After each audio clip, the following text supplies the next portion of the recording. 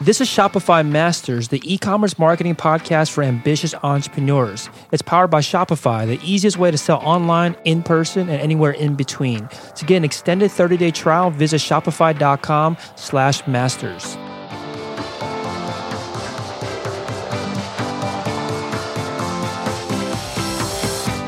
Hey entrepreneurs, my name is Felix and I'm the host of the Shopify Masters podcast.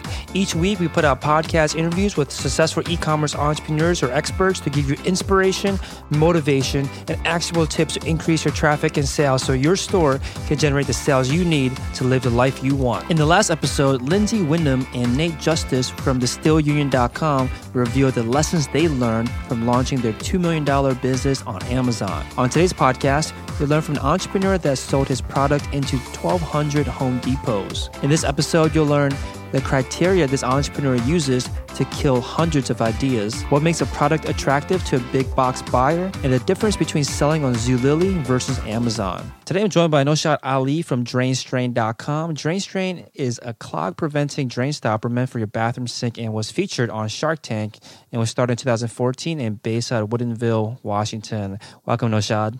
Hi, how are you, Felix? Good. Thanks for coming on. So tell us a little bit more about the DrainStrain. Like, how does this device work? So DrainStrain is an elegant solution to a really nasty problem, right? Everybody's had to go down in the drain at some point or other and unclog it or hire a plumber to do it, right? Mm-hmm. So, and all the solutions out there right now, 90% of them are reacting to the problem. DrainStrain is designed to prevent the problem from getting into the P-trap. So the way it works is DrainStrain is basically a basket integrated into a drain stopper. So it works seamlessly to prevent clogs, catch hair and gunk and jewelry from going down into the P-trap. It looks more elegant than your existing stopper, and the basket is below the drain line, so you never really actually see the gunk accumulating.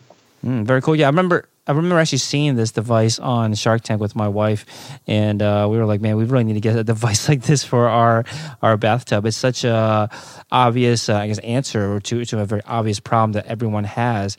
How did you, come up with the idea behind it? Like, what was the motivation to create a product like this? My wife and daughter have very long hair, and so they clog the sink. And one of the things about me, I'm a real estate agent. I'm a realtor by trade at the time, and not very handy. So when it got clogged, we ended up calling a plumber, and they came. They basically undid the P-trap, took out a nasty amount of hair, and it's kind of a cumbersome and long process as I watched it. And then he plunks a bill down for $150, and I said, "Wow." And my wife asked him a very simple question: is how can we prevent this from happening again? And he thought about it. He was an honest plumber. I didn't think he was trying to pull one over on me, but he said nothing. And that didn't really make any sense to me. So I started doing some research, and there are a few solutions out there. You can buy those plain, the strainers that they look like a little strainer, but you actually have to take your drain stopper out and put the strainer in, and it basically sits there, and you watch the hair accumulate, and then you lose your stopper functionality. So if you wanted to fill your sink with hair, you couldn't do it. But most importantly, my wife wouldn't let me put that in because, A, she washed clothes she would soak clothes in the sink, and so we wouldn't be able to stop the sink anymore. And secondly, she said, we're not going to have a really nice house and have guests come over and watch and look at this ugly strainer in the sink. And so she wouldn't let me put it in. They also have these white domes that you can put over it, which is even uglier. I mean, they're like cheap white plastic domes, and anyone with a house that has guests would never use that. So it got me down the path of thinking, well, there's got to be a better way. And I had some initial concept ideas, and I'm not very good at drawing, but my wife is, and so I described it to her. She kind of put it on paper, and then I started, doing some patent research, and then figured out there was nothing else like it, and then I pursued it, and here we are. Very cool. So you mentioned that you are a realtor by trade, but did you have a background of starting product businesses? Did you try other creating products in the past? So I've never created a product. Now I get 100 ideas a year in my head. And my family will tell you that I drive them nuts. Like, oh my God, we should do this. But the thing about me is, I'm a graduate of UC Berkeley's business school, and that helps me a lot because I can run the numbers in my head and run the idea through my head. And 99% of all of them, I've actually shot down. This is really the only one that survived because the economics don't work, or it's not a big enough problem, or the solution is too cost intensive, or there may not be enough people that would pay for that solution. So I run through a lot of these questions in my head very quickly, and then I shoot the idea down and I move on. So this is the only one that's really kind of survived the economics of a startup. The problem is huge. I mean, the opportunity is huge. You've got 135 million households in America alone, and on average, basically 500 million potential sinks that the drain strain can fit into. So, if you just look at that, and then also, we have the bathtub version that we're about to launch in a few months. And the bathtub problem is even bigger than the sink. And we get tremendous requests for a bathtub solution. And so we believe that the bathtub one is actually going to do greater revenue than our sink version. Very cool. So you mentioned that you have these filters, these criteria that you have set in your head that you run all these ideas through. And I think this is a very valuable asset to have for any entrepreneur because of these hundreds of ideas that we often come up with all the time. The last thing you want to do is have something hanging around in your head, disrupting you, distracting you throughout your day. And running it through this kind of gauntlet of criteria, I think, is a great way to put things to bed that don't deserve to be in your head. So tell us a little bit more about the list then that you go through. You mentioned that you look for things to make sure that they're not too cost intensive. You look for a large enough market. Are there any other kind of key factors that you recommend other entrepreneurs that are in this kind of ideation stage to take a close look at to determine if it's going to be a viable product business or not? Yeah, the general, there's a few different things that I look at. And so just kind of as a side note, I have Disrupt by Design is a company I started in 2012 when I actually had this idea. And Disrupt by Design, so I knew when I took this journey to get Drain Strain to market that I was going to do a lot of learning and create a lot of connections that would be helpful if I were to just document it and create a process that would allow other entrepreneurs to tap into, to accelerate from taking their product from even ideation to sales or prototype to sales. So I have this company, Disrupt by Design, and the whole idea behind it is to allow so people contact me, and I basically take it through my filtration system, an evaluation system to decide whether I want to invest time, money, or energy, or help them to get from idea to market. And the criteria that I use is the overarching criteria is the juice worth the squeeze, right? So there, and by that I mean, if I'm going to go invest a lot of time and energy as an entrepreneur to take an idea and bring it to market, I mean, that process is so time intensive. It could be, financially a burden. And you got to have so much energy and passion to get it to the finish line. If you're going to go do all of that, are you going to make enough money or get enough reward or satisfaction? Is the juice worth the squeeze, right, to get to that point? And a lot of people don't necessarily look at, hey, is this a big enough market? Is this solution going to be something people are willing to pay for if it's a problem you're trying to solve? How do you get this product to market? Is it going to require millions of dollars in advertising to create awareness? And if it is, do you have that money? And if you do it, are you going to get enough return? And how are you going to get investors to invest in it? There's a lot of different questions, but I always ask people, Stephen Covey in the 7 Habits, I read that many, many years ago. And one of the habits always has stuck in my head, which is begin with the end in mind. So if you've got this product, what does it look like, right? Are you in retail stores? Are you marketing it online?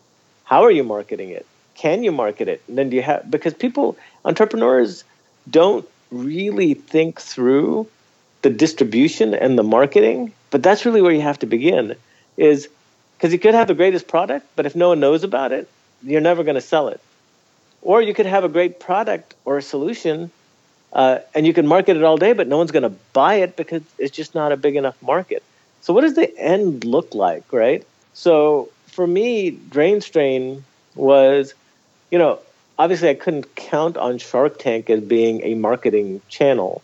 However, I thought because it's such a niche, or because it's a very specific problem I'm solving, and it's a problem that I already knew the market, right? There's $200 million in chemical cleaner sales and lots of Zip-It sales and strainer sales.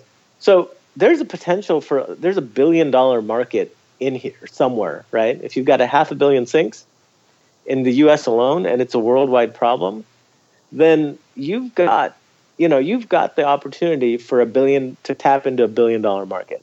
And so then the question is, how do you get to it? Now, obviously, you can be very specific in your advertising with a product like DrainStrain. You can tap into plumbers. You can tap into hotels because this is a great hotel product.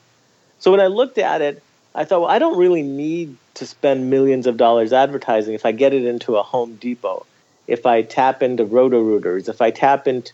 So the whole idea was to get to where this problem is and see if I can partner with those people.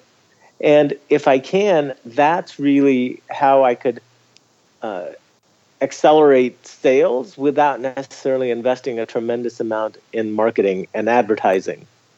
So this is a very long-winded answer to your question, but the biggest hurdle for people is think through your vision, see what the end looks like, and do you have the ability to execute at that level, and is this product going to be something that is, the juice worth the squeeze? I like that. So your goal, or not your goal, but one of the distribution channels, one of the marketing channels that you're talking about is getting into a big store like Home Depot or getting onto some kind of listing, some site like a Roto-Rooter. But that's also, a big gamble, right? It comes with big rewards, but it's also a big gamble. If you don't get into these markets, you're kind of not necessarily doomed, but you now cut off one of the biggest, pieces of your overall plan. Did you hedge against this, or how did you? Yes.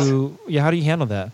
Yeah. So the other thing with basically online, right? The other, because this is a very specific problem, we could search engine optimize for the problem. So if you've got people who are searching online for liquid plumber or Drano, we could basically buy AdWords to basically get DrainStrain in front of them, right? Because we know that person has this problem. If they're looking for Drano or liquid plumber or chemical cleaner or something, we know that person has the problem we're trying to solve. If they type in Roto-Rooter or drain cleaner or so there are very specific keywords that would allow us to target the consumer that has this problem. So that was the hedge is, look, even if we don't get out in the mass market world, we can actually target the right players with keywords because we know exactly who's looking for it. It's not like a fashion item, right, where you don't know who would potentially buy it or if they would like this fashion. It's a very utilitarian solution, right, to a problem that is very common, and we just knew that if we could create awareness, that we would be successful. Awesome. So you did get into these Home Depots, and you mentioned, I think before the recording, that you are also going to be in Lowe's.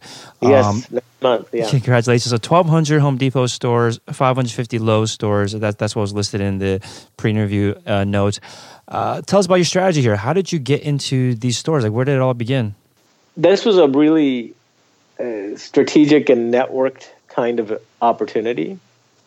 So, actually, there's a couple of things. One, I connected with a commercial Home Depot sales rep over here, the local regional sales rep in Washington. I showed him the product, and he had a real passion for it. And he actually sent the prototype and a note directly to the buyer and made that introduction. And the timing was such that I had the meeting with the buyer set up for 2 weeks after my Shark Tank shooting. So, and it was just coincidental because I would have preferred to have met with him prior to my Shark Tank shooting so that I had some sort of deal that I could present there, but the timing didn't work out. So I went on Shark Tank before I actually met with the buyers, even though I had the appointment scheduled prior to it. And basically it was a meeting that was the fruit of just a local connection that had, really liked it, was a real advocate for it, and introduced me to the buyer. And the buyer, when he saw it, really thought it was a great product, and said, "Hey, look, Brad said, love the product, love to have you in here." And it was still at prototype stage. He said, "But and we're because this is such a unique product, we're happy to work with you as an individual vendor, but it would be a lot easier if you were represented by one of the distributors that are already selling into Home Depot." And he said, "Look, I'll introduce you to a couple, see if you can make a relationship happen, because that'll accelerate your adoption into the Home Depot stores." So he actually connected me with a distributor that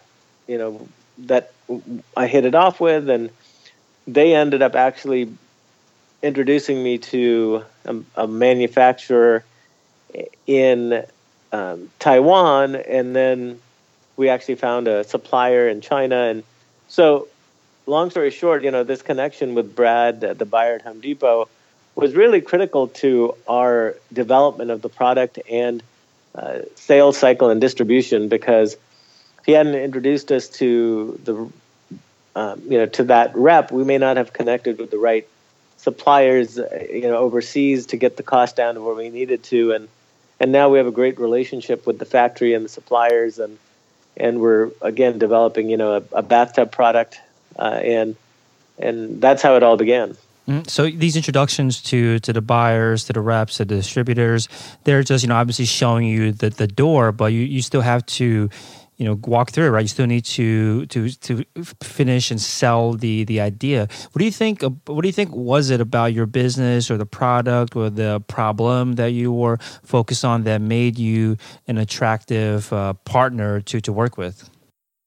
Yeah, so it goes back again to the evaluation of the product, right? So I think one of the things that one of the filters I use that I haven't mentioned previously is it protectable? Right? Because if something is successful and you get out into the marketplace, and you aren't a large manufacturer, it's easy for a bigger player to knock it off and come in with a cheaper, potentially better version of what you have. And they already have the distribution channel set up. So the key really is, can you protect the idea? And is it something that would be unique enough in the marketplace where you're, where the buyer or someone would be like, yeah, we don't carry anything like it. Makes total sense. I'm in, right? So with DrainStrain, we had a patent already issued, and so they knew that they weren't going to be able to, a month later, there wasn't going to be, Price Pfister or Moen coming out with a similar product because it was patented. So that was really helpful in garnering interest because they knew that there wasn't going to be 5 other products exactly like this coming out. We were protected. Right. So you don't want to obviously compete with any products that are already on the shelves at these big box retailers. But on top of that, you don't want to bring a product to them that could be copied and without these protections that you did have in place.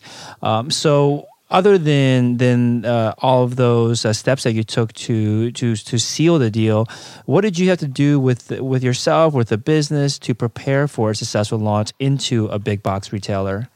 Well, big box retailers are are cash intensive because you have to provide the inventory, and then most of them pay net 90, and some of them pay net 60. So basically, you could be floating hundreds of thousands of dollars of inventory to your partners before for 90 days before you get a check, right?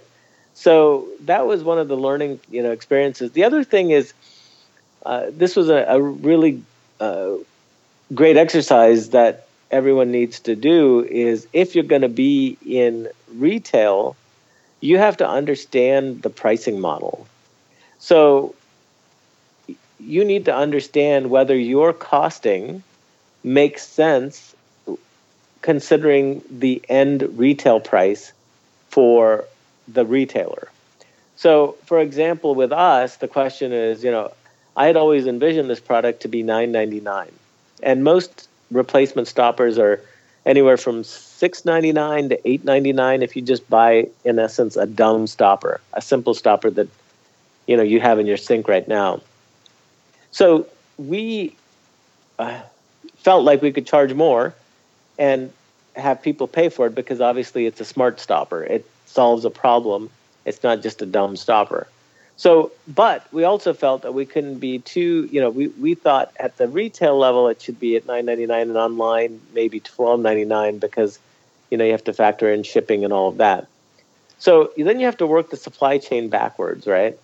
And say, well, if I'm going to sell at retail at $9.99 or $10.99 or $12.99, these retailers are going to want to buy at 50% margin at minimum.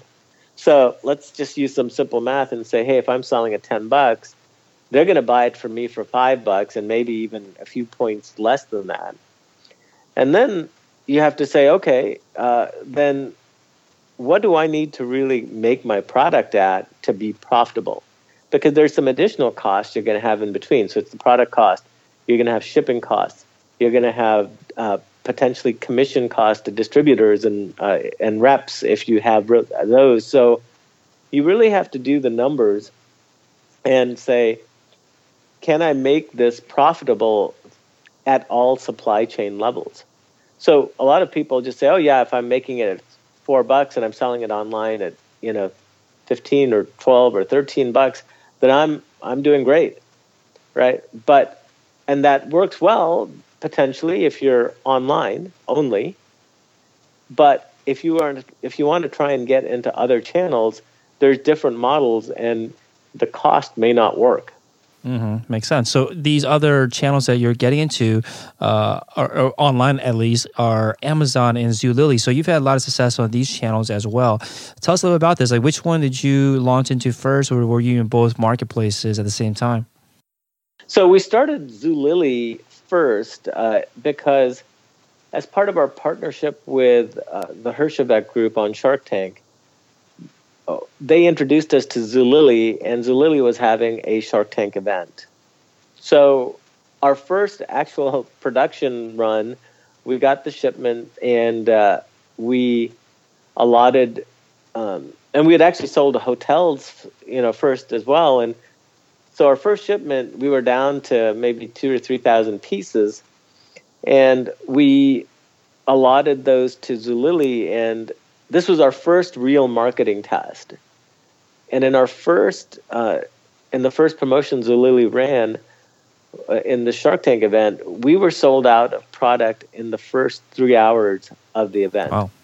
which was super exciting for us. That was really the watershed moment. That was a milestone event for us because until that point, it was still all theory. Would people buy this product? Would people get it? Is there a need for it? But when we saw that first event sell out in 3 hours, we knew we were going to be successful. So what differences have you found now that you are in both Amazon and Zulily? Are there different strategies in terms of marketing, in terms of how you present the product on those two marketplaces? Yeah, so that's really been an interesting thing. And David Hislop is my marketing director. It's been great to have him because it's allowed us to test a lot of different channels online and test different, and we're continuing to add channel partners. Zulily is more of a promotional value kind of partner. So they run short events, and we're not on Zulily.com every day. We just are on there during promotional events. And so we have a very short window. We're out there at special pricing, and then we're off. Amazon is more of our day-to-day online store strategy. So, and along with our website, drainstrain.com. So what we find is obviously Amazon drives a lot of traffic to their site. And what happens is, what we found is that Amazon buyers potentially come to our website to learn more about it and how to install it, how to operate it, if it works. And then they go back potentially and buy it on Amazon. So we find that Amazon's really our checkout store, but our website has evolved into more of an informational store as a validation point and an educational point for potential buyers to help make their decision. So on Zulily, do you find that it's more impulse buying? Like, what's the... Yes. I see. And in that case, then, are there ways to, I guess, not necessarily take advantage of it, but to set up your profile, set up your products in a way that is more conducive to impulse buying? Yeah. So when we partner with someone like Zulily, and even we're hopefully going to be able to establish a relationship with the Grommet, they are experts at marketing to their consumer base. And so they usually own the content. They actually, in fact, Zulily does a great job with product photographs and marketing it to be consistent with their website, with their promotional strategies, and with their consumer base, because they're primarily female. So their clients and viewers are primarily female. So they understand how to market to them, and they own the content, and they've done a great job with it. So we don't try to mess in a space that we don't know, and we just let them deal with the content, and they've done a great job with it. Very cool. So obviously a big 2017 lineup for you guys. Again, launching at Lowe's at the beginning of the year. What else do you have planned? Where do you want to see the business? Where do you want to see the brand be by this time next year? This time next year, we're launching. So here's the beautiful thing about online sales and the online channels, is you can learn a lot about your customers. In the retail world, you can't. So we don't know who's buying our product at Home Depot. However, we do know who's buying it online. And originally and intuitively, you would think that DrainStrain would be a man's product. It would be something that men would do because it's a plumbing item and they would be the ones buying it. But what we've found through all of our online sales is that 80% of our buyers are women, because they're the ones who have the problem. They're the ones who are creating the problem with their hair, apparently, right? And so they're the ones who are actually buying the product. And that sort of learning has helped us, because then we used that information to help evolve our branding. So we've just relaunched, we've basically just rebranded DrainStrain. We have different colors, a different tagline, and that's all geared towards our new learning of who our customer is. And also, we're growing from one product to multi-product company. So like I said, we're launching Drain Strain Deluxe, which is a metal cap. Our current version is a plastic cap, but what we've found is that we've learned from our adopters in the hotel space that the hotel space needs something more industrial. And also, based on our Amazon reviews, we've gotten several 4-star reviews that have said, I would have given it 5 stars if it was metal. That just told us that, hey, people are willing to pay more if they feel the product is more substantial. So it looks the same, but it just feels heavier. And for whatever reason, that is important to the consumer. But from a functional perspective, it's important for hotels. So we're basically delivering our first Drain Strain Deluxe product in January, which will be a metal cap version of the same thing. So if you've got an upscale home, or if you just like metal construction, for the homeowners, it's going to be the solution. And for hotels, it's definitely the right solution. Then we're also adding the bathtub version, which we're going to launch in April. It's in tooling right now. And that, I think, is going to be a huge opportunity for the company. We also have the replacement basket. And part of the model here is that most drain stoppers, you sell once and it'll last for 10, 12, 15 years, and nobody ever changes a drain stopper unless, they're changing out the faucet. So with Drain Strain, the beauty of it is it's kind of like the razor blade model or the inkjet model. When you buy Drain Strain, right, drain stopper, and the basket gets full, you can either clean it and reuse it, but what we've done is we've designed it so you never have to touch the gunk. We have 2 buttons on the top of the cap that you can just press. The basket releases, falls into your trash can or recycle bin. You put in a new basket and put it back in, and you've never touched the gunk. So it's just the easiest, simplest 5 seconds, no mess, no fuss way to clean it. And if we get continued refill basket sales, we're going to have a similar, inkjet kind of model. Mm-hmm. And we have started to see our replacement basket sales increase now that we've had people with Drain Strain installed in their sinks for several months. And I think people, for $1.50, if you don't ever have to deal with this, then you're just going to press the button and you're done, right? Mm-hmm. So that's the the launch plan for next year is basically, hey, we're introducing Drain Strain Deluxe, and then with Shark Tank, we just shot a Shark Tank update last couple of months ago with Robert Herjavec, and that will hopefully air in January or February. And once that launches, that should be, hoping to be a really huge catalyst for our sales moving forward, because I'm not sure if you saw the original Shark Tank airing, but I was there pitching a prototype. I just had a prototype, and I was just trying to explain the concept to the sharks. And